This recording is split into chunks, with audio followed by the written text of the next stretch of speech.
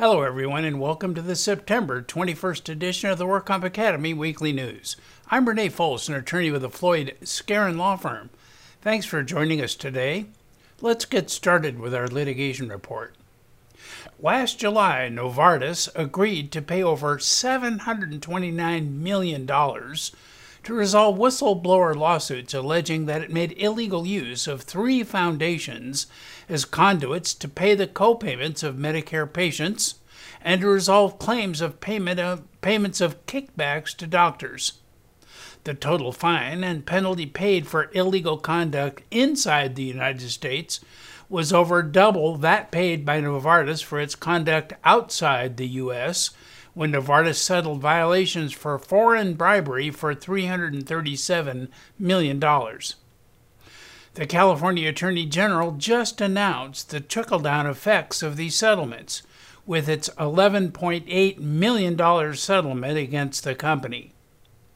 Novartis was accused of offering payment in the form of cash, meals, and honoraria to healthcare practitioners who spoke at or attended Novartis speaker events, roundtables, speaker training meetings, or lunch and learns to encourage them to prescribe certain Novartis drug products. Novartis sales representatives conducted speaker programs and roundtables at some of the most expensive restaurants in the United States, including Gary Danko in San Francisco and Patina and Matsushita in Los Angeles. Some Novartis sales representatives conducted speaker programs and roundtables at venues where the focus was on entertainment, including fishing trips, sporting events, wine tastings, hibachi tables, wineries, and golf clubs. The California settlement is a result of a whistleblower case filed in the United States District Court for the Southern District of New York back in 2011. As part of the agreement, Novartis is required to pay California $11.8 million, which will be split between the general fund and Medi-Cal. This settlement agreement is a part of the work of the California Department of Justice's Bureau of Medi-Cal Fraud and Elder Abuse. It receives 75% of its funding from the U.S. Department of Health and Human Services under a grant award totaling more than $42 million. And our crime report. 2 California men admitted to participating in a conspiracy to broker patients as part of a multi-state patient scheme in which one of them directed recruiters to bribe drug-addicted individuals to enroll in drug rehabilitation programs, and the other paid referral fees from his rehabilitation center in exchange for those referrals. 57-year-old Dr. Akikar Mohammed of West Hills pleaded guilty to 1 count of conspiracy to violate the Eliminating Kickbacks in Recovery Act, that's ECRA. And 32-year-old Kevin M. DeCow of Tustin pleaded guilty to 1 count of conspiracy to commit healthcare fraud. According to the Medical Board of California records, Mohammed is a board-certified psychiatrist specializing in addiction. He has a private practice seeking mostly patients suffering from addiction or a dual diagnosis of addiction and another psychiatric disorder. In addition to his private practice, he founded 2 drug rehabilitation facilities, one in Agoura Hills and the other in Malibu. ECRA was enacted by Congress in October 2018. It was part of a broader package of legislation aimed at combating the opioid crisis. The federal law bars the payment of kickbacks in exchange for the referral of patients to drug treatment facilities. Dr. Mohammed's ECRA conviction is among the first such convictions in the country. 3 other individuals have previously pleaded guilty for their roles in the scheme: Peter Costas of Red Bank, New Jersey, Seth Logan Welsh of Forest Hill, Maryland, and John C. Devlin of Baltimore, Maryland. DeCow, Welch, and Devlin and their conspirators owned and operated a marketing company in California. They used the marketing company to help orchestrate a scheme in New Jersey, Maryland, and California, and other states that involved bribing individuals addicted to heroin and other drugs to enter into drug rehabilitation centers in exchange for referral fees from those facilities. One facility in West Hills, California that paid such referral fees was owned and operated by Dr. Muhammad. The marketing company engaged in a nationwide network of recruiters to identify and recruit potential patients who were addicted to heroin or other drugs and who had robust private health insurance. To convince drug-addicted individuals to travel to and enroll in rehabilitation when they otherwise would not have, the recruiters offered to bribe them, often as much as several $1,000s, and they were instructed to stay at the facilities long enough to generate referral payment. Muhammad's drug treatment facility typically paid the marketing company a fee of $5,000 to $10,000 per patient referral, and recruiters received about half that amount for each patient they brokered. Muhammad faces a maximum penalty of 5 years in prison and a $250,000 fine. His sentencing is scheduled for January 20, 2021. Workers' compensation premium fraud can range from misclassifying a few workers into safer jobs than what they actually perform, falsely reporting employees as independent contractors, or setting up dummy companies to hide employees to keep payroll and, in turn, workers' compensation premiums artificially low. In yet another case of alleged premium fraud, 63-year-old Felipe Suarez Borosio of Atwater, the owner of Agricultural Services, Inc., and his daughter, 33-year-old Angelita Barrochio Negrete of Merced, were arraigned on multiple felony counts of insurance fraud. Prosecutors say the company allegedly underreported employee payroll by $11 million in order to fraudulently reduce the premium for workers' comp insurance by over $2.5 million. The State Compensation Insurance Fund filed a suspected fraudulent claim with the California Department of Insurance, alleging potential insurance fraud last October. Skiff reported that Barroso was suspected of underreporting employee payroll in order to reduce the proper rate of insurance premiums. An investigation by the California Department of Insurance revealed that Barroso and his daughter, who worked as the office manager, provided Skiff with fabricated quarterly employee payroll reports. The two will return to court on October 27, 2020, for further proceedings, and the Merced County District Attorney's Office will be prosecuting this case. A Los Angeles County Sheriff's deputy has been arrested and charged with workers' comp fraud. 47-year-old Kevin Adams, who lives in Covina, faces one count of work comp insurance fraud. His arraignment is scheduled for January 11, 2021, at the Foltz Criminal Justice Center. Adams was assigned to the Twin Towers Correctional Facility Custody Services Division. The terse announcement by the District Attorney's Office simply says that he is accused of filing a false workplace injury claim for which he was receiving disability benefits. Inmate records show he was arrested and released a short time later after being cited. Adams faces a possible maximum sentence of 5 years in county jail if convicted as charged. The case remains under investigation by the Los Angeles County Sheriff's Department Internal Criminal Investigations Bureau. And in regulatory news, Governor Gavin Newsom signed a new workers' compensation presumption law this Thursday. The new law will expand access to workers' compensation for frontline workers affected by the coronavirus pandemic and those who encounter an outbreak in the workplace. Senate Bill 1159 creates a rebuttable presumption of infection for people like grocery store employees, healthcare workers, firefighters, and law enforcement officers who believe they contracted the coronavirus at work. The new law also creates a presumption of infection whenever there is a workplace outbreak over a 2-week span of time. SB 1159 is effective immediately as an urgency statute and will remain in effect through January 1st, 2023.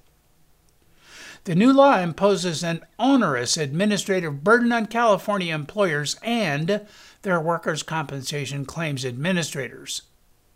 The third category of presumptions, the outbreak group, which is now Labor Code 3212.88, works administratively by requiring every employer in the state with 5 or more employees to report information about any employee who tests positive for COVID-19 to their workers' compensation claims administrator within 3 days. The workers' compensation claims administrator must use this information to keep a count on COVID-19 testing at each site location.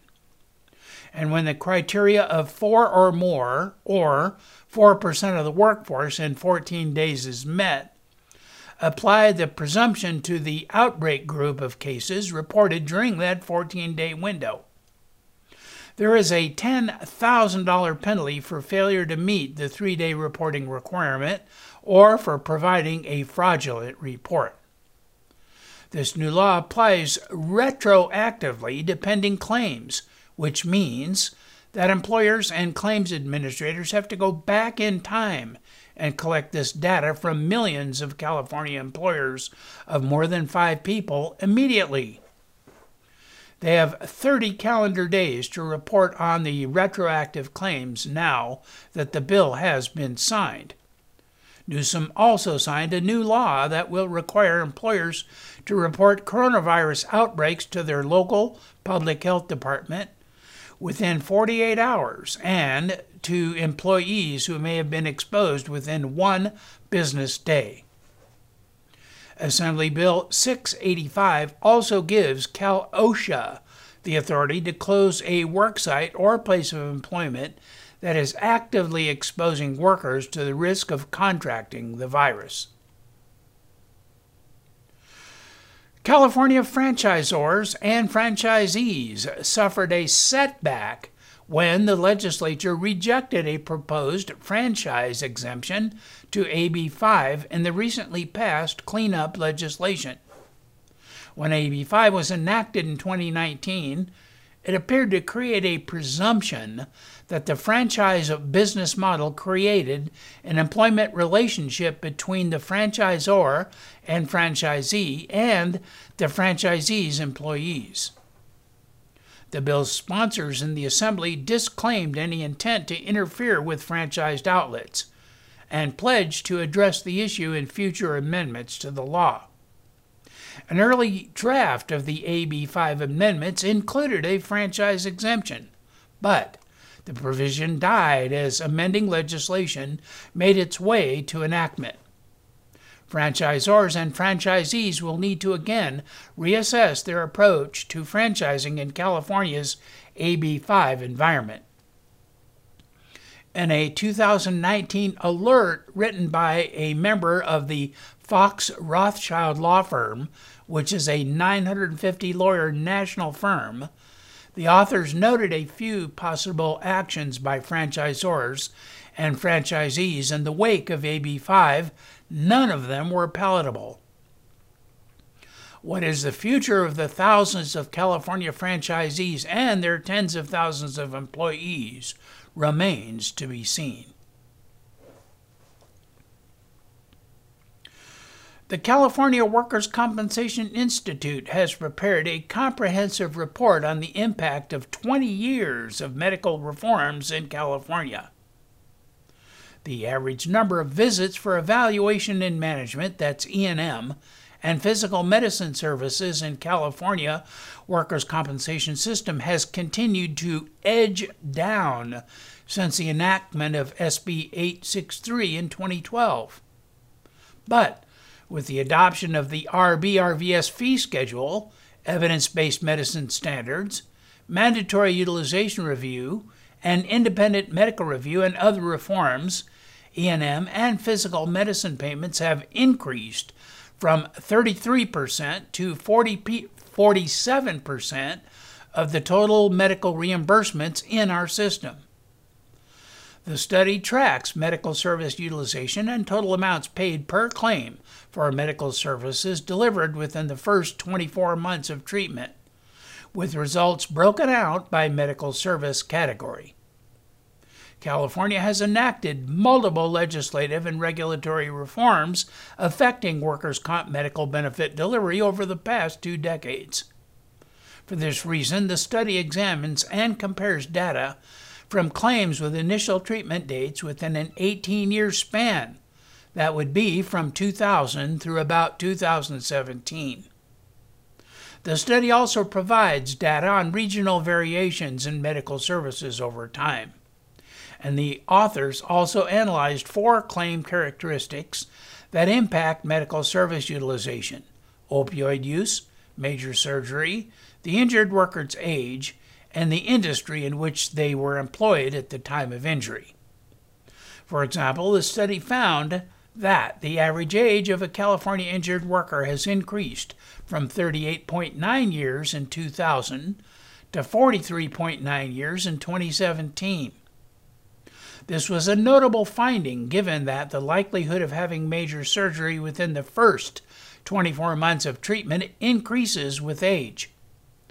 And the study shows workers over 40 also have significantly higher E&M and physical medicine utilization rates. The full study has been released in a CWCI research note, and CWCI members and subscribers can access the report at the CWCI website. Cal/OSHA has issued citations to frozen food manufacturer Overhill Farms Incorporated and its temporary employment agency JobSource North America, Inc., with over $200,000 in proposed penalties to each employer for failing to protect hundreds of employees from COVID-19 at 2 plants in Vernon, California. Officials say the employers did not take any steps to install barriers or implement procedures to have employees work at least 6 feet away from each other. And they did not investigate any of their employees' COVID-19 infections, including more than 20 illnesses, and in the case of Overhill Farms, 1 death. Cal/OSHA opened inspections with Overhill Farms and JobSource last April after receiving complaints of hazards related to COVID-19. The inspections, including visits at 2 facilities in Vernon, where Overhill Farms employees and workers from JobSource manufacture a variety of frozen foods.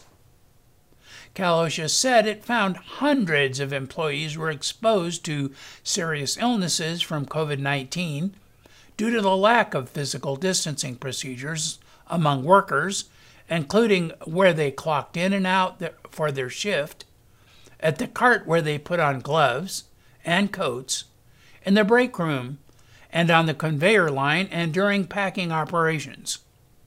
At the larger of the 2 facilities, Cal/OSHA said it identified 330 employees of Overhill Farms and 60 employees of JobSource were exposed to the virus from the lack of physical distancing. At the smaller facility, Cal/OSHA found 80 Overhill Farms workers and 40 employees of JobSource did packing operations, worked in the marinating area, and processed raw poultry without any distancing procedures or protective barriers in place. Other violations included the failure by both employers to train employees on the hazards presented by the virus and failure to investigate any of the more than 20 COVID-19 illnesses and one death Cal-OSHA uncovered amongst their employees. The employers did not adequately communicate the COVID-19 hazards to their workforce, and Overhill did not report the COVID-19 fatality to Cal-OSHA. Overhill Farms said that it would contest the agency's erroneous allegations, adding that Cal-OSHA has falsely claimed that the company failed to install plexiglass dividers. Officials with JobSource said they also planned to dispute the citations. The Workers' Compensation Insurance Rating Bureau of California has released the 2019 California Workers' Compensation Aggregate Medical Payments Trends Report, comparing medical payments information from 2017 to 2019. This report analyzes medical payment and utilization trends by provider type, service locations, and service types, and also includes an analysis on utilization and cost of opioid prescriptions and physical medicine services over time and by region. Key findings of the report show that overall medical payments and payments per claim continued to decline in 2019, with pharmaceuticals experiencing continuous sharp declines in medical payments. Physical therapy services experienced the largest increase in the share of medical payments, largely driven by increases in the paid amount per service. Physical medicine and rehabilitation procedures are the fastest growing within all physician services, and use of hematological agents increased more significantly than other therapeutic groups from 2018 to 2019. Urban areas had a higher share of claims involving physical medicine services, while more suburban and rural areas had lower shares. Physician offices remained as the leading place of service, accounting for the highest share, 55%, of medical payments in 2019. This was mostly driven by its highest share of medical transactions in 2019.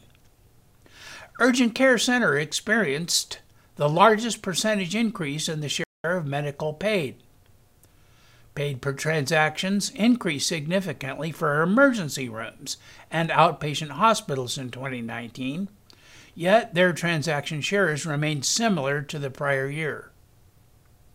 The share of medical payments for pharmaceuticals decreased significantly by about 43%, from 6% in 2017 to 3% in 2019.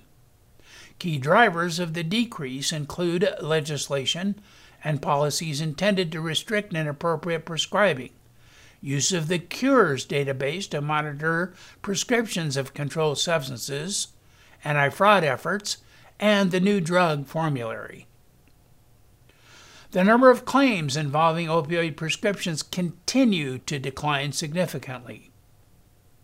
Tulare, Inyo, and Bakersfield had the highest share of claims involving opioid prescriptions, while the Silicon Valley area and Los Angeles basin had the lowest share. The share of total medical transactions for Medical Legal 104, which is the most complex and expensive medical legal evaluation, decreased by 11% in 2019 compared to 2017, while that for MedLegal 105 through 106, which is testimonies and supplementary evaluations, increased by 4%. The full report is available in the research section of the WCIRB website.